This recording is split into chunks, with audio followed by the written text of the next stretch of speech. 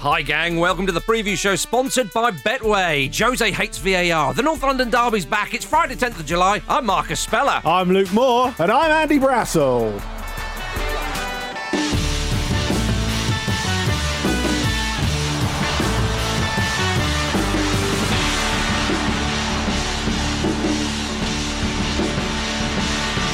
It's Friday, ladies and gentlemen. You've made it. Have you got that feeling? Oh, yes. Oh, yes, Andy B. What about you, baby? Well, I think as you can hear from the intro, I've very much got that feeling. I've got the feeling of being Marcus Speller today, I think. My giddy aunt. Bit of a roar at the end. Yeah. Lucky little sausage. Have fun with it, Andy. Oh, indeed. Let yourself go. Let your hair down, mate. Mm-hmm. Now, gentlemen, before we get down to it, really, before we talk turkey, Yeah. I've been watching a bit of television the past couple of months. Okay. I saw an excellent documentary the other day on terrestrial about Liverpool under Paisley winning their first Champions League and so on. Wonderful scenes, of European course. Cup. European Cup. Yeah, Sorry, yeah. You're absolutely right, Luke. Yeah. You're very wise. These days, I just want to avoid the Twitter admin. Indeed. That's all. So. Robert Paisley. Okay, if we're going to be and Phil Neal told a story that in the celebrations and all, when they got back into the dressing room or something, he took his boots off, and as he took his boots off, he flicked his boot, and it smacked one of the players in the eye and gave him a black eye. And unfortunately, in the celebrations, you can see a bit of a black eye. Guess which Liverpool player it was? Was it really? It was Kevin Keegan. Was it really? How are we still uncovering information? Regular listeners will know what we're talking about. New listeners to this show, Kevin Keegan. There's not enough time to start and finish, but a hapless man till the very end. Let's be absolutely fair. A fine pair of aviators to cover it, though, on the parade in Liverpool. That's textbook. Indeed. That is textbook. He looked magnificent, apart from that black eye. Yeah. Anyway, let's move on from Keggy, sadly. Let's go straight to Tottenham Hotspur. Big news this morning. They're releasing an All or Nothing documentary. Yeah, it's been in the works for a long while. Yeah. The trailer, the kind of teaser trailer, as is the industry vernacular, I believe. Yeah. Dropped this morning. And Luke, is it possible? I never thought it was possible to have so much nuance in 22 seconds. yeah. But Andy, as you said just before we came on, was it the right time to kind of announce the documentary, the All or Nothing? It's brilliant in the last 6 seconds of it, where you hear Daniel Levy's voice as Mourinho walks into the press conference going, only time will tell if it was the right decision or not. Yeah. Uh-huh. But the thing is, Marcus, the nerve of dropping that the morning after the 0-0 draw you guys and that performance is unbelievable. You're right to say that. You're right to ask the question, but I will just counter by saying, when will there be the right time to drop it? It's like they've sat around and gone, we've got to drop it at some point. Yeah. When are we going to do it? We can't do it after. Keep it for two managers down the line. Yeah, true. Maybe. Yeah. We can't do it after that Everton win. Okay, Bournemouth. Yeah, we'll definitely after. Oh no! All right. Well, the time has lapsed. Another poor performance from Mourinho's men. Although always pleasing to keep a clean sheet. Of course, that's 2 on the bounce. Platform. A huge platform. He was on top form, wasn't he? Post match. You say that he can't even perform in the press conference anymore. It just reminded fair me. Point. Yeah. You know that bit where between Mourinho and Guardiola when they're Real Madrid and Barcelona. Mm-hmm. Seems a Mourinho long and Guardiola. time ago now. It does, but that moment where Mourinho thinks, "Yes, I am the winner," when Guardiola has that sort of flip out in the press conference where he goes, "Well, okay, I know what you're saying, and he's the effing boss." Etc. In the press conference room, and Mourinho must have been enjoying that. I feel sure in saying that despite all the trophies he's won, that is his career high point. Maybe. I don't think there's anything he enjoyed more during his career. But Barcelona he's not even there anymore. The way he just ripped off the headphones. No. Yeah. Can The you hear me? Barcelona players appreciated it apparently when Guardiola said that. Because the talk is that they were constantly asking him to show a bit more kind of back up and kind of stick up from a bit more. Yeah. But you know, for Keegan and Benitez. Yeah, it did exactly. but you know, there is definitely something of I'm going to say piss take about. You saw that game last night. First team to not have a shot on target against Bournemouth for 5 years. Do you want to watch a documentary about us? Not really. To be honest, no. All or nothing. Well, at least you've given us an option there. I understand I'm in the minority here because of the job I do, but I've got to watch that for work. Yeah, I've got to know. watch it. I'm probably going to have to watch that. So can they do something about this on the pitch? It's one of those ones where I'm pretty sure a lot of supporters thought, I'm glad that we weren't allowed in the ground for that. I'm very glad indeed. It wasn't a great before. I mean, Andy, I don't know about you, but I obviously wrote notes about watching the game, and I've just written Spurs' tempo is absolutely embarrassing. Yeah. Like the lack of tempo in their play, and I understand they should have had a penalty. That was a dictionary definition. Harry Kane at the World Cup 2018. It was a bit Colombia, wasn't it? Yeah, he got penalties like that about 460 times throughout that tournament. It was a penalty. VAR got that wrong. We can talk about VAR, but first and foremost, the pace at which they moved the ball, which I think is the minimum you need to expect at the top for a top level Premier League club, was so slow. It just made it so easy for Bournemouth, didn't it? Well, we've talked very much about the Ramble being in a tournament format because it's very much a summer of football. Yeah, I think Spurs are playing at a tournament tempo. You know, when we normally watch a World Cup or a European Championship and we go, well, all the players are flaked because they've played 60 games. You feel that about Spurs. There's no vitality. There's no energy. Well, there was last night, if you see what I mean. But Andy, the thing is, Mourinho was saying a week ago they've had too much rest. They should be raring to go. It's baffling. It's absolutely baffling what's happened. I mean, when you say it's sort of football, what, are they playing their way in? You see what I mean? They don't want to peak too early. You think to yourself, well, hang on, lads, it's going to be over in a minute. Yeah. Well, just in terms of energy, in terms of there just being nothing, it's so listless. It is, isn't it? With those, I mean, some of the players they have as well. It's not good enough. Good enough. Some of the stuff that Mourinho is setting up at the moment, where he's basically talking about the resources he has at his fingertips, as you were saying, Marcus.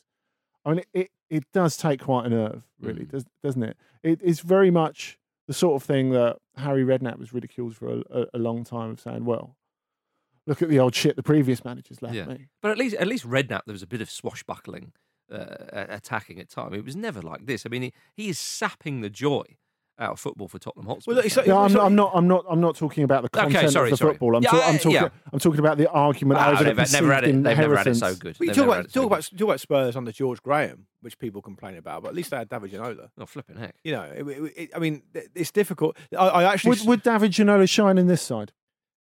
He probably would. The problem is he probably wouldn't get a game, would he? He probably wouldn't get a game, mate. That's the problem. You look at Tonga and Ndombele, and I mean, talk about him a little bit more detail. It doesn't get picked. Yeah. So there's obviously something going on there. But I saw on Twitter that a Spurs podcast tweeted last night that they're refusing to record an episode off the back of that game, saying in quotes they wouldn't waste their time on that shit show. Mourinho's only been in the job 8 months. Gordon Bennett. 8 months he's been in the job. Gordon bloody Bennett. But you know, on the Ndombele thing, Andy, just while you're here, because it's a great opportunity to ask you. I watched him obviously play the second half last night. Obviously, a huge amount of talent and ability, exciting player. Reason he went for a lot of money. Reason why a lot of clubs were after him. And I watched for preparation for the show today. I watched the highlights reel of him at Lyon, and I know it's not indicative of what he's able to do and what he's able not to do. But you can get a good idea of how he moves and what he does. He looked like a different player. He looked like he's moving. For Lyon, he was moving him fast forward compared to what he's doing now.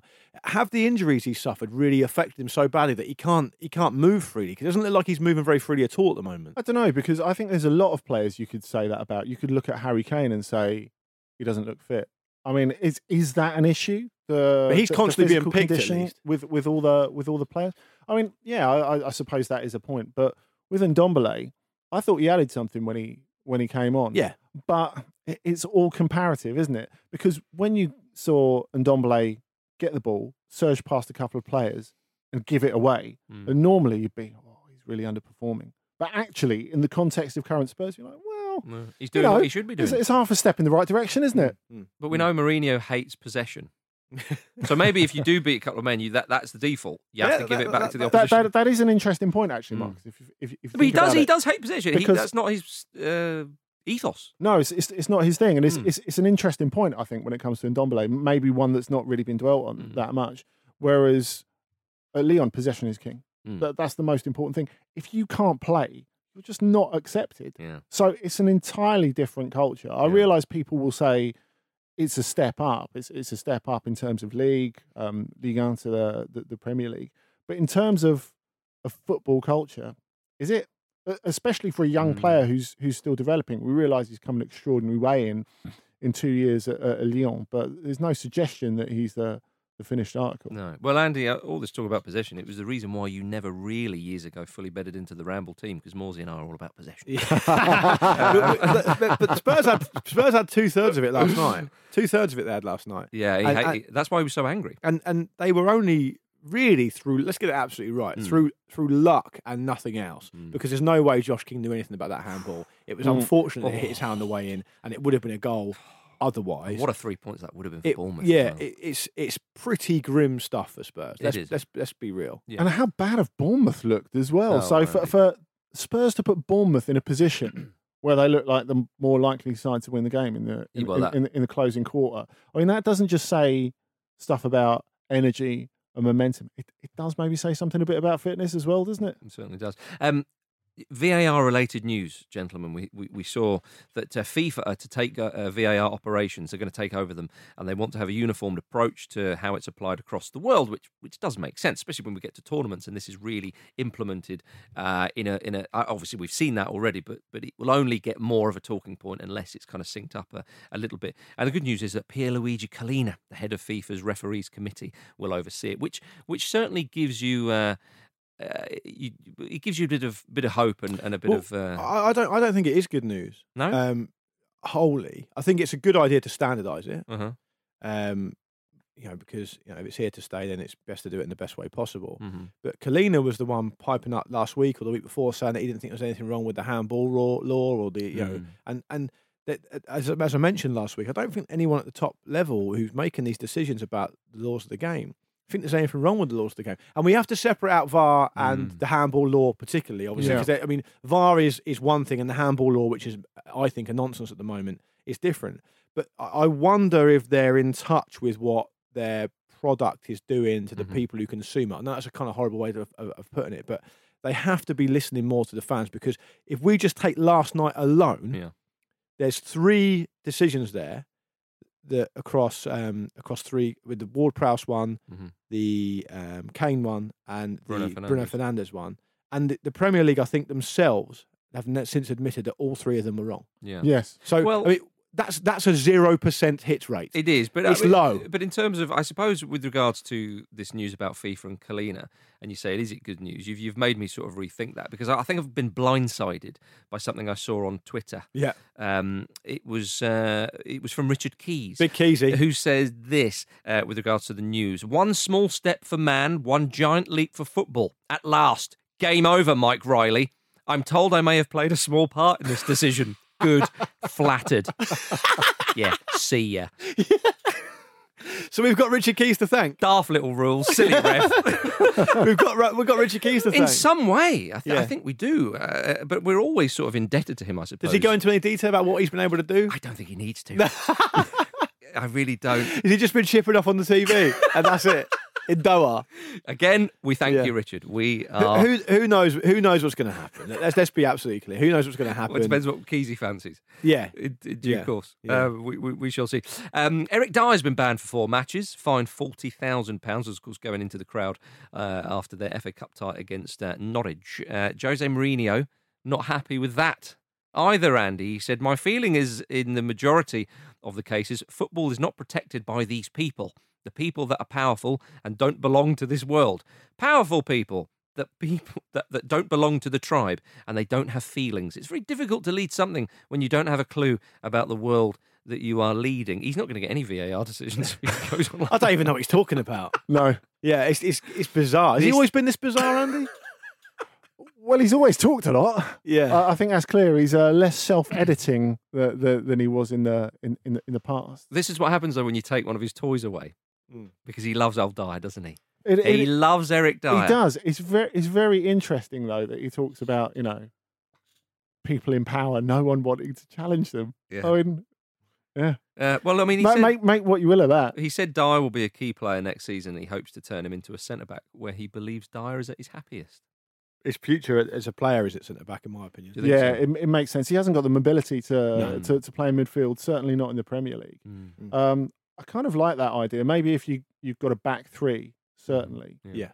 where his lack of pace is covered a little bit from elsewhere. I mean, you've got to have Alderweireld in because he's your main playmaker, isn't he? Basically, if you're Spurs. So those two and Sanchez.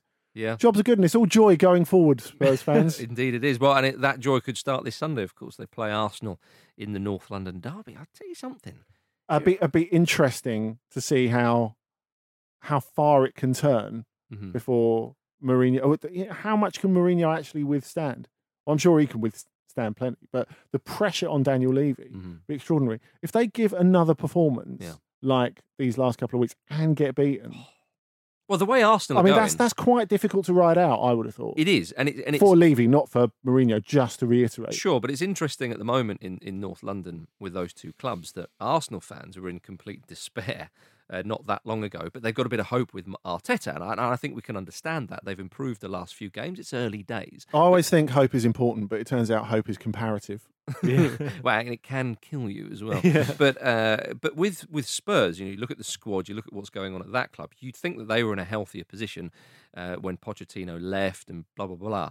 Well, they are being dragged into the mire. Whereas Arsenal, like I say, I'm not saying that they're suddenly resurgent. There's a whole thing, but there is a flicker of hope there.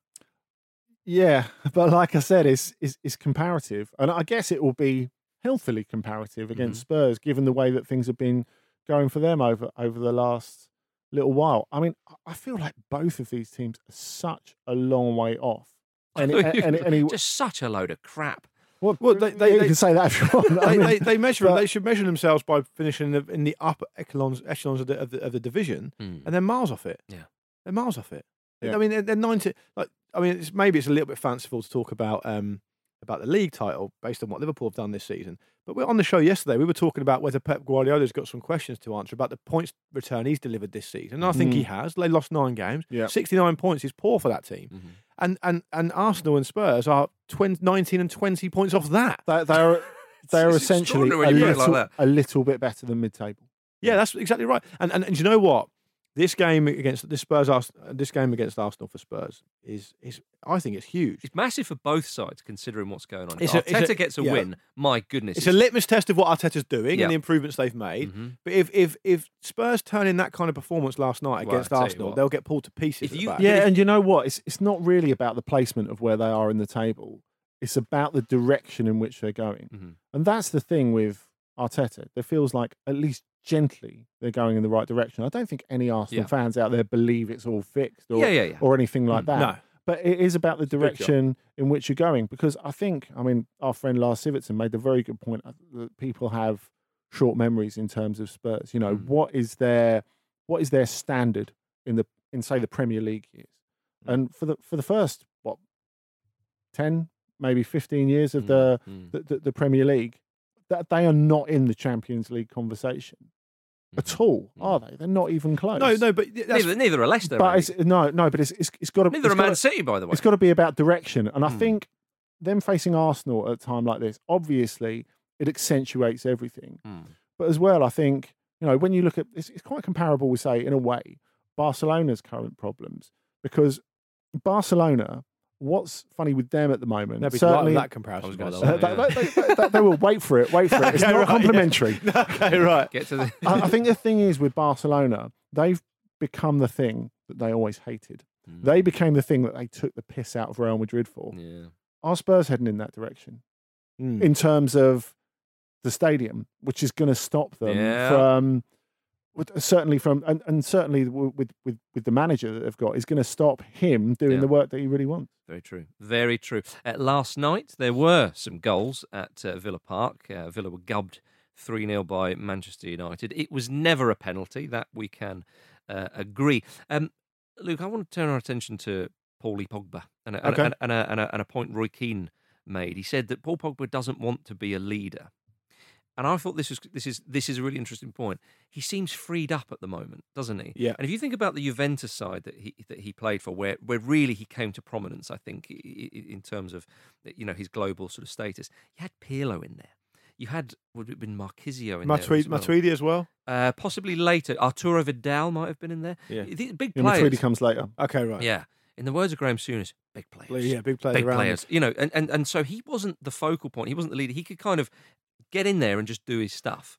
And that seems to be the case since Bruno Fernandes has come along. It's a really good point because I think we're almost trained these days to think that top players who come for huge money, almost as part of that, need to be leaders as well. Yeah. And need to be these huge personalities in a way that means they bring the rest of the team along with them. And I don't necessarily think that's the case. Well, not everyone's wired like that, No. are they? I mean, you could look at Thiago Silva, who's like the best centre-back probably of the last 20 years out there. Not a great captain at all. And it's taken a while for people to separate, almost to the end of his career, actually, for people to separate that in their minds. But you make that point about Pogba. I think that's absolutely right. If you look at the fact that Vidal moves on and Pirlo moves on, the back of the 2015 Champions League final, the way that the Juventus midfield changes so much, and Pogba gets that bit of extra responsibility at Juventus, gets the number 10 shirt, really affected his form quite badly. Did it? He really had to, and he had to recalibrate his, not just his position in the team, but his position in the hierarchy. He found it quite difficult to deal with. I think so, yeah. He's still a young guy as well, although Roy Keane didn't need to say, he's a leader on social media. It's like, all right, Roy, come on. But the thing is, one thing that people need to understand, I've seen a lot of criticism of Roy Keane online, and it's mostly criticism from people who live and breathe football, i.e. rely on their income for it and are very kind of forensic about it.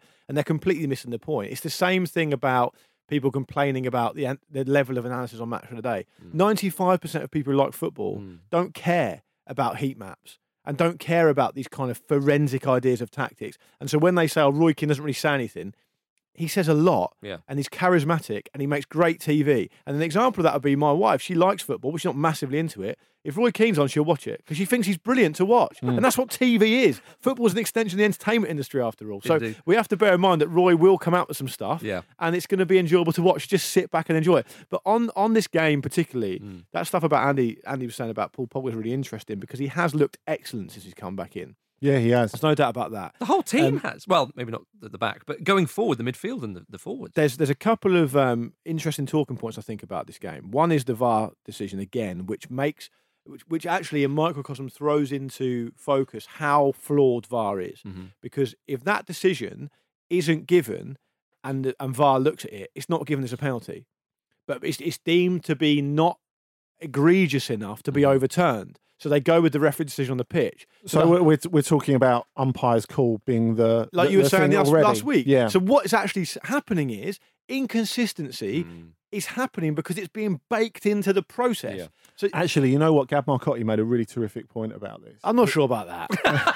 He said, I'm only joking. I love Gab. He said because VAR is so new, maybe on-pitch referees don't make great VAR officials. Maybe VAR officials don't make great on-pitch referees. And it's a totally different rule. Just like the rule of the assistant referee has changed totally. It's absolutely transformed. It's a fair point. What needs to happen, in my opinion, is they need to stop fucking complicating it. Stop complicating everything all the time. I can understand you can say to a referee while he's refereeing a game, it's a fast-paced game, lots is happening, he's struggling to keep control of it. The VAR guy can come on his ear and say, look, you might want to look at that again. Have another look at that again. Take a minute, go and have a look on the screen. Fine. The referee gets another look at it from a different angle and he can make a decision. I don't even agree with that personally, but I get that. This whole thing is just layer on layer on layer of complexity. It's been pushed through really quickly, far too quickly if you remember, so it could be used for the World Cup before it had been tested properly. And now we're seeing this inconsistency across Europe, which, Marcus, as you've already mentioned, may be changed because it's going to be taken under FIFA's wing, which I suppose is a good thing. I don't know if it is, actually. It might not be. I think it might not be. I think the idea that the interpretation of rules has to be standardised all over football, it goes against how match officiating is currently done. I mean, everything, the rules, we had this story, didn't we, in Spain earlier in the week. There was last Sunday's game between Athletic and Real Madrid. And there was a story, I think it was in AS, about how maybe a penalty had not been given against Sergio Ramos because that's right, the original IFAB rules are in English and they'd been incorrectly interpreted or incorrectly translated into Spanish. Now, that's not the way I really looked at it. It's all about interpretation of the rules. And Spain is a good example. I mean, in a way, they've kind of had a light version of VAR for the best part of 10 years because, of course, the fourth official, I've talked about this before, definitely. There was an example in Atletico versus Valencia years ago when Kun Agüero was still playing for Atletico. Really blatant handball to stop him from scoring by Carlos Marchena. The game carried on for about 40 seconds, and the fourth official saw it, told the referee. He went back, sent off Marchena, gave a penalty, which Aguero then scored, etc., etc.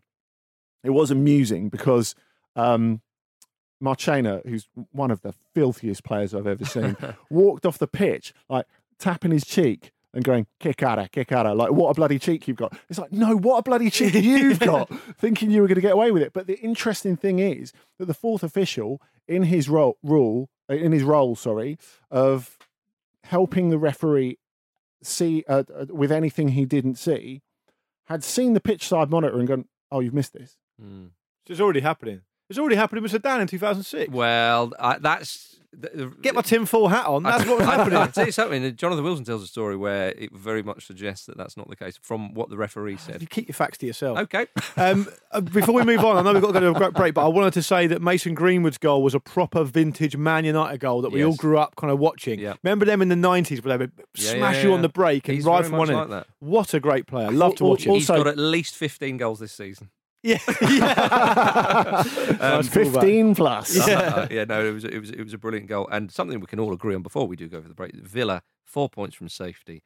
They're in big trouble. They've got Palace this weekend, Everton, Arsenal, and West Ham, and one could say that there are some winnable games, but you could spin it and say actually all four of those sides are better than them. And we get a lot of criticism sometimes on this show for talking about a game, but only talking about one team. But I'm going to presume on this occasion, Aston Villa fans don't actually want us to talk about them. I was going to say, we're doing them a favour. Yeah. The way they gave Pogba the freedom to score that goal, we let's not mention that, Villa fans. So sorry, but good luck against Palace and Roy. You're probably going to need it. Indeed. Let's go for a quick break.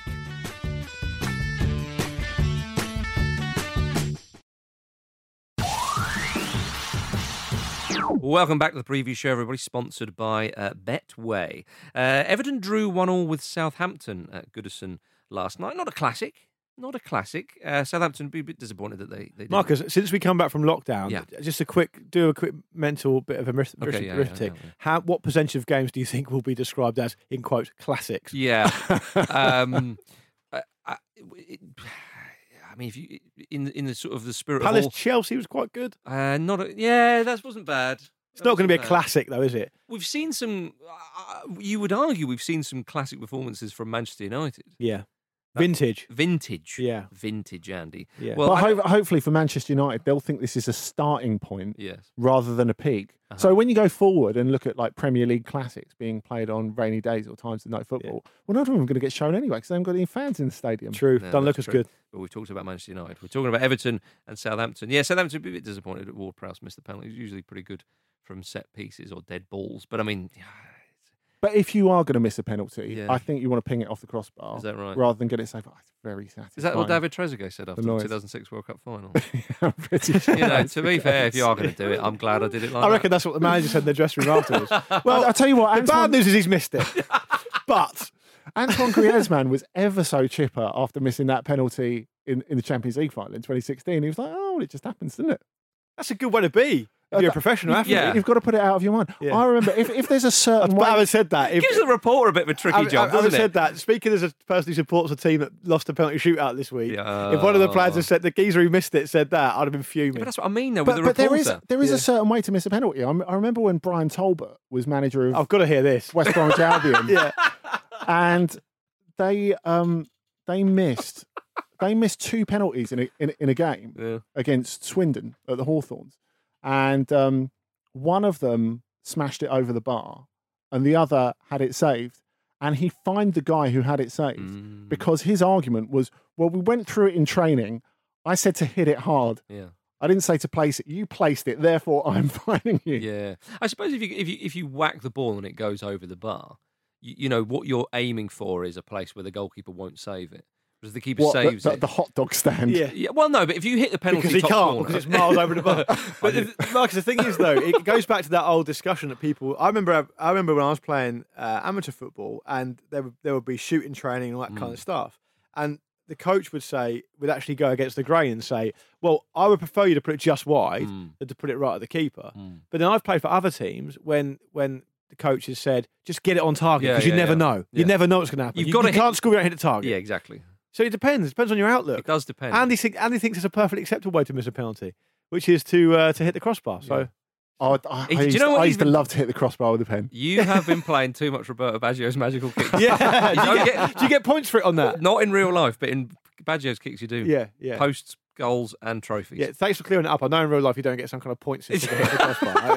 Sorry, I forgot myself there. Well, Liverpool are only top of the league because they hit the bar 14 times. Yeah, Get a point for that certainly helped them. Everton, though, across the city, Big Carlo has been told he can strengthen the squad this summer. And he said that when he was asked, does that mean you have to sell players? And he said, no. It's one word, no. Don't give me that cheek. But I think they have to be relatively conservative when that's being done. I know that sounds like a problematic approach when they've just really struggled to a 1-1 draw with Southampton, who were much better and that they should have won the game. They should have, yeah. And it took an exceptional Richarlison goal. The ball from That's a great Digne goal. was Digne, yeah, fantastic. yeah. The finish was great. And it's moments like that where you think Richarlison, he could be Brazil's number 9. But I think when I look at the last couple of Everton coaches, there's looked to be no plan. There's looked to be a lot of money and no plan. Koeman was very much the case under Koeman. That was a bad think plan. the last thing, Yeah. the last thing they need to do is go out and buy 6 or 7 players or 8 players. Yeah, but I think a couple of nicely placed players. Andy, though, you can imagine the chairman and some of the big wigs at the club, and Carlo opens his contact book, and you do sort of go, let's play a bit of fantasy football. And you see when, the James Rodriguez being linked, and you go, I mean, he's not what we need, but, that Nice is to have. Yeah, exactly. Yes. Yeah. Oh, it would be a disaster if they went down that road, of course. But It's like basically if you bought like a sort of corner sofa and you had a really small front room, so it was like jutting out onto the balcony. yeah, a bit like But it's a nice sofa. It doesn't fit. It's a nice sofa. Yeah. But the question I would ask, without getting too much into the weeds of this, I didn't see the game last night. I saw the highlights. I was watching the other game, but wasn't a classic. no, I feel like I made the right decision after Kate Mason made me watch West Ham Burnley the night before. Yeah, take a night off. Yeah, but I don't fully know. This probably says more about me than anything else. But I don't fully know what type of football Carlo Ancelotti likes to play these days. I kind of see him as being this. We were talking about it when he was being linked with Arsenal. We were saying Arsenal need a rebuild, so you don't want Ancelotti in there really. So he's used to going in there at the top level and the player whisperer kind of thing, right? So I wonder. It will be interesting to see how they set up if he signs new players, because for most of the season they've played either 4-4-2 or 4-2-3-1. And he has got a lot more out of some of the players. Like Calvert-Lewin's been much improved. Mason Holgate looks good at centre-back now. His best success really in the last probably 7 to 8 years, especially if you look at Paris Saint-Germain and Napoli, has been 4-4-2. Yeah, so he likes 4-4-2. I think that makes sense. Well, as well with Ancelotti, I mean, if he's sure, we're not sure which formation in which to play, we'll probably ring up Silvio Berlusconi and ask him. Do you think? Yeah, I reckon. Okay. First we'll have to explain where Everton is to see where Berlusconi. That is a dig. I'm going to have another dig now, which is going to annoy Marcus, Andy. You ready? Go on. Please. Everton need a new goalkeeper, a better goalkeeper. Yeah, I heard you talking about. Didn't like it, did you? Well, Yeah. I like the He would accept Joe Hart on a free. Andy, I like to draw a few Easter eggs in just to make sure Marcus is listening. Set the klaxon off. Oh, I don't really rate Pickford. Bang, WhatsApp. Well- Marcus Speller. so what are you saying about one of my England players? Yeah. I don't think if you look at the money they've spent and you look at what they want to achieve, for me, I don't think Pickford's at the level they need. Pope would be. Oh, that's sort of Possibly, but What point are you making? the problem with Pope, the problem with the England goalkeepers we've got to choose from is they've got obvious flaws to their game. Like Pope's an amazing shot stopper, like one of the very best. Like we talked about him against West Ham, amazing play, it's outstanding. But you do wonder if he's good with his feet. You're hoping with what's his name, the lad at Sheffield United, Henderson. Henderson, Yeah, that would be the one for the future, perhaps. I know what you mean, though. Going back to the who do Everton sign, because if you give him a a war chest or a battle box or whatever it may be. You don't want to upset what Battle box. Andy, you called the guard of one of the corridor of applause. What do you call Yeah. a war chest? What is it in different countries? Oh yeah, go on. Do they say that in different countries? No, they don't use war chest. What would they say? Battle box? What would they say in Portugal? Combat container? If when in George Jesus, when he was in his pomp, he's handed a load of money. What would they say? He's been given a. Well, in Portugal, I don't know about war chest, but you definitely say if you were offering someone in French or Portuguese, if you're offering someone an obscene amount of money to come and play for you, you offer them a golden bridge. Oh, that's nice. Yeah, That's lovely. Yeah, I like a that. golden bridge. Yeah. Love that's it. Good. That's a lovely. Not as we're a military nation. We go for war chest. But if you, And that's if to our you- detriment. you can slightly mispronounce that in Portuguese, and if you were to change one letter, it would become golden fountain. That'd be something different. I would So like let's, that. let's move on swiftly. Andy, souring the tone again on the football ramble. We apologise, ladies and gentlemen. No, I don't apologise. No, I don't apologise at all. More of that from Andy Brassell's mouth. Let's before we move on, Southampton.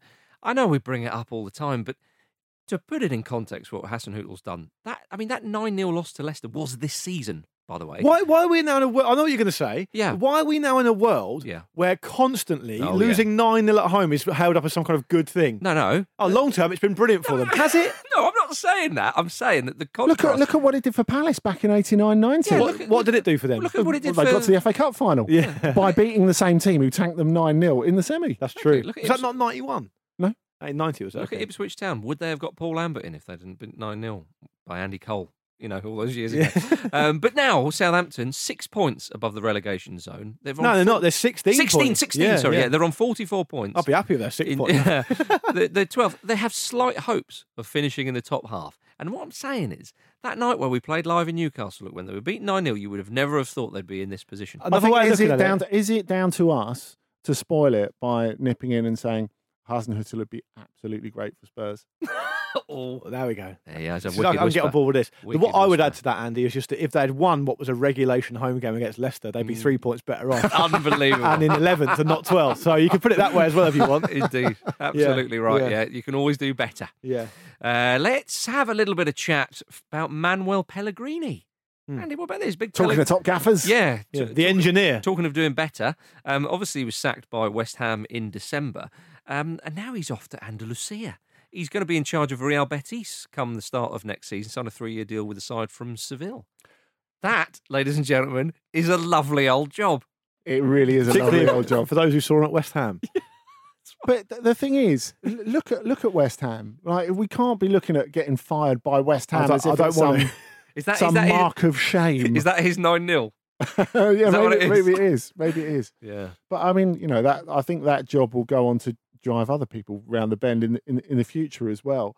The fact is, he's someone who is a great coach and can be trusted with spending vast amounts of money, as long as it's not on Felipe Anderson and Andrei Yarmolenko. Is that a nice skill to have? Love that, Eddie Locker, wouldn't you? What's Marcus like? He can be trusted to spend large amounts of money. Thank you very much. We're not going full Brewster's Millions. I was here. about to say. How much have you got? Yeah. But he's hugely respected in Spain still. Yeah. That's important. The interesting thing, I think, is Betis have been chasing him for a long time, something our pal David Cartledge pointed out. And I think it's really, really heartening if you're a supporter of that club to think, okay, they've got a plan, they've stuck to it, they're following it through. They've given him a decent length of contract as well. He's got stuff to work with there because they spent a lot of money. It would have been good, actually, if he was in at the start of last season because they spent money on Fekir, on Borja Falero, and it's not really happened for them. They've not had a plan for such a long time. They've not had an identity on the pitch for such a long time. And of course, the fact that Julian Lopetegui's been largely derided as a club manager has done such a good job at Sevilla. Lovely bit of Ever Banega last night. As He scored last night. He scored one, set one up. Beautiful free kick. In fact, they were both beautiful free kicks. So I think for them to get back in a position where they can at least be an inconvenience to Sevilla, because it's just been embarrassing this season. Could they bring back the golden Denilson years? I thought you were going to say the Golden Bridge, or you're going to go down that. They've given Pellegrini a golden bridge. They have. the golden Danielson years. Yeah. I remember hearing how from some friends over there how they welcomed Danielson to the club. Of course, he was a teenager, the most expensive player in the world. He signs the contract, and you always wonder what they're saying, don't you, when they're shaking their hand and go, "Oh, jolly good show," and all the rest of it. And Did you say, "Why can't you be more like Peter Schmeichel?" Like Kevin Keegan. You ready for your golden shower? That's enough. The president said, "Welcome to Betis, son. We've paid a lot of money for you, so you better be good." Oh wow! Scored 1 goal a season in each one of the next 5 seasons. It was a bit too much too soon. An underwhelming transfer, sadly, with so much hope. Speaking of which, Thomas Robert, son of Lauren, we spoke about him making all the press. I tell you something, there was a lot of chat. We were sceptical at first of the chat that he was going to be linked with some of Europe's top clubs. It was very exciting, man. We've hardly slept a wink, have we? Where's he going to go? Well, it was someone mentioned Manchester United. We spoke that Newcastle United were interested, and that would have been lovely. Yeah. But do you know what? People say footballers are arrogant. Yeah. This lad has shown unbelievable humility, I think, you'll agree. Because he's said no to all then. He's opted instead to go to Airdrie. Is that what we call the Mike Ashley effect? Right, can I just say, is he going to get an absolute short shrift when he turns up to training on the first day, when the players he's playing with have all seen the press? Oh, I thought it was Man United. But you're playing for United, pal. What you doing here? Airdrie. What is your father like? Tell me about Lauren. That's a woman's name. Deary me. Why build yourself? What he's done there is the textbook. It's his agent stitched him up. Overpromise, underdeliver. Did he not turn down like a 4-year deal at Montpellier? I think that was somewhere that was reported. Again, agent talk. Yeah. Yeah. Montpellier, no. I'd love to have been in the conversation on the phone. On the phone with his agent. Right, Thomas, how you doing? I've got some great news. I found you a club. Where is it? UK. Premier League's in the UK. It is in a different part of the UK. Is it warm there? Yeah. Every now and then. Agent, other clients, A. Dyer. Yeah. Oh, superb. Look, he's a professional footballer. Yeah. Better than any of us did. Are we being disrespectful to Airdrie, Marcus? The Millwall of Scotland? Yeah. Oh, I don't think so. I remember them playing in a Scottish Cup final. Yeah, when was that? A long time ago. Yeah. I was saying to you, wasn't I, that how one of my friends and neighbours was describing to me how the Central Coast Mariners are the Millwall of Australia. Yeah, every country needs a Millwall. They need to go. I've never been to Australia, let alone seen. I thought you were going to say you'd never been to Millwall. Do you know? I don't think I have. Have you not? That's poor. I need to correct that. Maybe in a while when they forget about this. Yeah, we'll treat you next season. Yeah. Can I just say that you talk about Man United, you end up in Scottish League One, and you're labelled a prat. And that's the game. Yeah. Football's the real winner. Yeah. Oh, there we are. Right. Let's have a bit of 4 to score, Luke. Yeah, it's time for 4 to score with Betway. Each week we participate in Betway's 4 to score for a chance to win a huge prize for charity. 4 to score entry is free. All you need to do is pick the first goal scorer in Betway's 4 selected matches each round. And if you're correct, you can win up to £100,000 this week. Make sure your selections are submitted before the first game, obviously, and further T's and C's apply. Game 1, Andy, you on game 1? It's Wolves v Everton. There is a custom that you must adhere to here. Which player have you picked? Well, I've got Marcus's rather sweaty Mexican wrestling mask on, and I've picked Raul Jimenez. Love that. Accordingly. It's the correct decision. Game 2 is Jules. She had Aston Villa v Crystal Palace. We thought because we had a spare game this week, we'd give it to Jules because it features Crystal Palace. Let's hear what she had to say. Hey guys, so it's highly likely that this one is going to be a goalless draw, but I'm going to go for a Palace win, and I think the first goal scorer is going to be Milivojevic from a free kick, another stunner. There you go. That's interesting that she's gone for a Crystal Palace player, Luka Milivojevic. I thought she'd take. Yeah, well, I thought she'd take a chance to stick the boot in, but she hasn't. So good on her. Yeah. Well, why should the listeners pay for her prejudices? Yeah, it's a good question. Yeah, it's a fair point. Game 3 is mine, Spurs v Arsenal. I will be winning. I mean, to be honest, if you're a Spurs fan, you're probably not still listening to this, but I'm not going to win any favours or any credit with any Spurs fans. I've gone for Pierre-Emerick Aubameyang for that game. Game 4, Marcus. The final game in 4 to score is Bournemouth v Leicester. Jamie Vardy. Lovely. Standard. No mucking around. So our 4 selections are Raul Jimenez, Luka Milivojevic, Pierre-Emerick Aubameyang, and Jamie Vardy. That's Betway's 4 to score. It's free to play. Go and check it out at betway.com/4 to score. Make sure your selections are submitted before the first game, and further T's and C's apply. You can win up to £100,000 this week. You must be over the age of 18 to gamble, and do gamble responsibly. For more information, go to begambleaware.org. Lovely old job. And now, ladies and gentlemen, it's time for Luke's game. It's the moment we've all been waiting for. There's been a lot of heat on social media about this. Seeds 1 and 2. Come on. Seed 1, Andy Brassel versus Seed 2, Marcus Speller. Provisional Seed 3, Jules Breach. We heard from her and thought to score briefly there. She's pushing up. She hasn't actually played the game yet, but in other environs she has. She's provisional Seed 3. Kate Mason is Seed 7, rock bottom. Obviously, there's only 7 seeds because I'm the 8th player and I don't play, or the 8th host and I don't play. Last time these two titans met, it was a narrowly won victory by Andy Brassel, 3-2. Although you kind of had it nailed, and Marcus kind of saved a bit of faith. I got a bit of respectability on the score. But because of Frank Ribery being in the mix, I mean, if something like that had happened in the Bulgarian Super League, people would have been asking questions. They would have, they?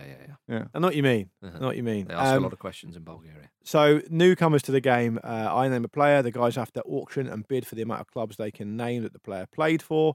If they get one wrong or they don't meet the number of clubs that they've bid, they lose the point. But if they get it right, get all the teams right, they win the point. It's one of those games that's quite difficult to explain, but you'll get it as soon as you start hearing it. Okay, so Andy won last time, which means the custom is Marcus goes first this time. Oh. It's five players to work through. First to 3 wins. Marcus can go top seed if he wins this week. Oh my goodness. That's the stakes we're talking about now. Oh, big stakes. So listeners, play along wherever you are. Enjoy it. I hope you're counting on your fingers like me. but do know that it's much harder when the pressure's on. Here we go, Marcus. He's played for 10 clubs. The first player we're going to ask you to name the clubs of he's a legend. It's Jimmy Floyd Hasselbank. 10 clubs. Oh, blimey O'Reilly. Jimmy Floyd Hasselbank. 10 in total. Okay. Well, I've got 1. That's a good start. Yeah. Got to start somewhere. Yeah. And he's getting straight into the gamesmanship. I don't like counting out on his fingers in quite an obvious way, right in your face. Yeah. What's your first bid, Marcus? Da-di-da-di-da. I can do 5. Is that your bid? 5. Andy, can I hear 6 from you? Will you bid 6? Oh, no, I don't think I can do 6. I'll let you do 5. Marcus, It's on you to name one at a time 5 of the 10 clubs that Jimmy Floyd Hasselbank has played for. Chelsea. Correct. Leeds United. Correct. Atletico Madrid. Correct. And this is the one I'm not sure about. Feyenoord. Incorrect, I'm afraid. The point goes to Brassel. It's 1-0 to Brassel. Go on, put me out of misery. The clubs you could have had started off at Telstar. Yeah. AZ Alkmaar. And then he moved to Camper Marionense, which I've not heard of. Boavista, Leeds United, Atletico Madrid, Chelsea, Middlesbrough, Charlton, and ended his career at Cardiff City. Yeah, that's poor. I don't know why I got blindsided by the... Yeah, anyway. Right. Game's on. 1-0 to Andy. I don't remember Jimmy Floyd at Charlton. Me and him used to get our haircut at the same place in Tooting. Is that right? Yeah. One season, 06-07, scored twice in the league, I believe. I say I believe, I've got it in front of me. Yeah. Andy, the next player, you are bid first on this one. He's played for 6 clubs in total. Don't forget, if they've played for the club more than once, it doesn't count as more than one. He's played for 6 clubs in total. You may have heard of him. He retired in 2013. It's David Beckham. Bex! 6 Why clubs. did you not give me Bex? 6 clubs. Give him Bex. Ah. Yeah, I'm going to be able to do all this. Yeah. It's all 6? Yeah. Okay. So you've given him one there. Well, I just think there's I better have Paolo Maldini next. There's one club. There's one club that people won't know. He will. Okay, go ahead. Preston. There you go. There it is. Correct. 5 appearances for Preston. I know. Manchester United. Correct. Real Madrid. Correct. Is he going to get... LA Galaxy. Correct. Milan. Correct. Paris Saint-Germain. Correct. I can't believe you gave him Beckham. That's 2-0 you gave to the Andy. top seed David Beckham. It's 2-0 to Andy. I just thought the Preston authentic curveball. He is fuming. All right, Marcus, you're up now. Yeah. You're about to get even more annoyed, I think. Yeah, I'm sure. Your player he's played for 8 clubs in total. This is to save it. To stay in the game. I know. Yeah. Didier Drogba. Oh, Gordon Bennett. See, Andy's all over it right now.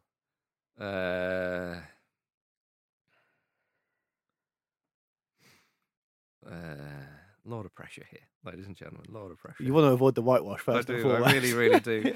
And I'm really struggling to remember the bloody. So 3 there. Then there. Don't let Andy psych you out of it. Don't let me psych you out of it. Yeah. Andy, what would be a really good bit of gamesmanship now is if you started doing your prep bit in French. Yeah. that would, yeah. I can. That is so annoying that I can't remember that one. I can do 4. Okay, Andy, can you do 5? Yeah. You want 5? You bid in 5? Yeah, I can. How many's he gone? You've got 8 in total. Yeah. I'll go 6. I'll go 6. Can you go 7? No, I'm gonna let Marcus go 6. Why? he's bluffing Spice you it out up. of this. It's horrible to see. You've bid 6 though, so I'm afraid I'm gonna have to get 6 from you. Okay. Chelsea, Correct. Galatasaray, Correct. Marseille, Correct. Guangzhou, Evergrande. Incorrect, I'm afraid. Oh, it's Shanghai. Shanghai. I can't help you there, mate. You can't blame me for that one. I apologise, ladies and gentlemen, for letting you all down. The People's Champions let you all down. What other clubs were you going to go? I would have backed myself to remember the one in North America when I eventually got there. There's 2. Yeah. You could have had 1 or 2. You knew that, though. Yeah, I did know that. It's Le Mans, Guingamp, Marseille, Chelsea, Shanghai Shenhua, Galatasaray, Chelsea again, Montreal Impact, and Phoenix Rising. Montreal Impact was the one I got. 3-0 to Andy. You would have got Guingamp, wouldn't you? Guingamp. My way. Yeah. There's 2 more players to There's play for. a bit of pride. Yeah, exactly. At stake So, here. Andy, you're up first this time. I'm really disappointed. I'm We're disappointed. we're gonna keep going when I've won already. 100%. Yeah. That's how it This gets to would 3-2 never left. happen in the NBA. Yeah. It wouldn't. We're not in the NBA now, mate. 8 clubs, Robbie Fowler. A quick game's a good game. Robbie Fowler. 5. 5. I'll go 6. Yeah, why not, Marcus? Have fun with it. Exactly. You want 7? No, you can't do 6. No, I can't do 7. All right, 6 clubs that Robbie Fowler's played for, Marcus, if you don't mind. Leeds, Liverpool. Correct. Cardiff, Correct. Blackburn. Correct. I'm desperately trying to remember the one in Thailand because I've been so Leeds, yeah. Said Liverpool, said Cardiff. He played in. You can have Liverpool twice if you want, but it's still only 4. Yeah, that is 4, isn't it? Oh, which is the one in Thailand? This is going to frustrate me so much because it's on the tip of my tongue. Has he played in Australia? Did he play Brisbane Roar? Incorrect. Yeah. Liverpool, Leeds, Man City, Liverpool again, Cardiff, Blackburn, North Queensland Fury, Perth Glory, and This is the one. Muang Thong United. Muang Thong United. He Yeah. managed Brisbane Roar, didn't he? Yeah. Another point to Andy. Final player. Here we go. Marcus, you're up first. Oh, Final yes. player to save a bit of face. Come on. 7 clubs in total. Yeah. Adel Tarat. Adel Tarat. That's very frustrating. Indeed. Well, he's a frustrating player. He is. I can do 3. Andy? I'm going to get the fingers out again, I'm afraid. Don't say it. I heard that. Did you? Yeah. Right, okay. I'll just say 5 off the top of my head, seeing as I'm not permitted to count on my fingers. You are. Just like say the names of the clubs while you're doing it. Can you do 5? Yeah, I Did you can do say? 5. All right, let him do 5. Yeah. Get him Let do him some get, work. let him get the whitewash. Yeah. 5 clubs, Andy. Go on. Lens. Correct. Spurs. Correct. I forgot Spurs, blimey. Queen's Park Rangers. Correct. Milan. Correct. There Genoa. it is. Correct. Didn't even need Benfica. Showboating with Genoa. Didn't even need He Benfica. played for Fulham as well, didn't he? Yes, he did on loan. Yeah. That is. Oh, you know him now. Yeah. I've been put in my place. That's a whitewash, That's Marcus. yeah. How do you feel? Rest assured, Yeah. you've taken this 9 million times better than Kate Mason took it. so you've saved face there. That is an absolute statement win by Andy Brassel. It is. 5-0 from the number 1 seed. He's absolutely kicked me to the curb. Yeah. And, but I feel that this is a 9-0 moment for me. You're going to bounce back. Oh, yeah. Your heart will go on. This is. I think I needed this. I think I got a bit complacent. You saw Jim got 2 off me the other week. I know, that's pathetic. So that showed you. I think I was coasting a bit. So essentially, we're saying when we get to the Luke's Yeah. game knockout stages, you're going to put me out in the semi-final. Are you saying that here and now? All I'm saying is I'm actually quite pleased that's just happened. Andy, you compare yourself to the mighty Magyars of 1954. Yeah.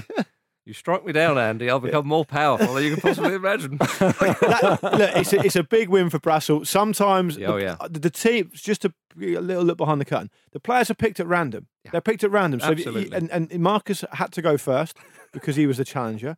That's just how it goes. Andy gets David Beckham. You can explain one of them away, Marcus. You can't explain the other four. Yeah. So that's how it goes. That's Congratulations to Andy on a massive win. Thank you. Well done, Andy Well Brassel. played. Well done indeed. And well done you, ladies and gentlemen, for listening to the preview show sponsored by Betway. Join us tomorrow for another episode of the Greatest Games in association with the Blizzard, where Jonathan and I will be joined by Miguel Delaney to look back at the 2010 World Cup final between Spain and the Netherlands. Yellow cards galore. That'd be brilliant. We shall see you very, very soon, ladies and gentlemen. Say goodbye, Luke. Goodbye, Luke. Say goodbye, Andy. Goodbye. It's goodbye from me.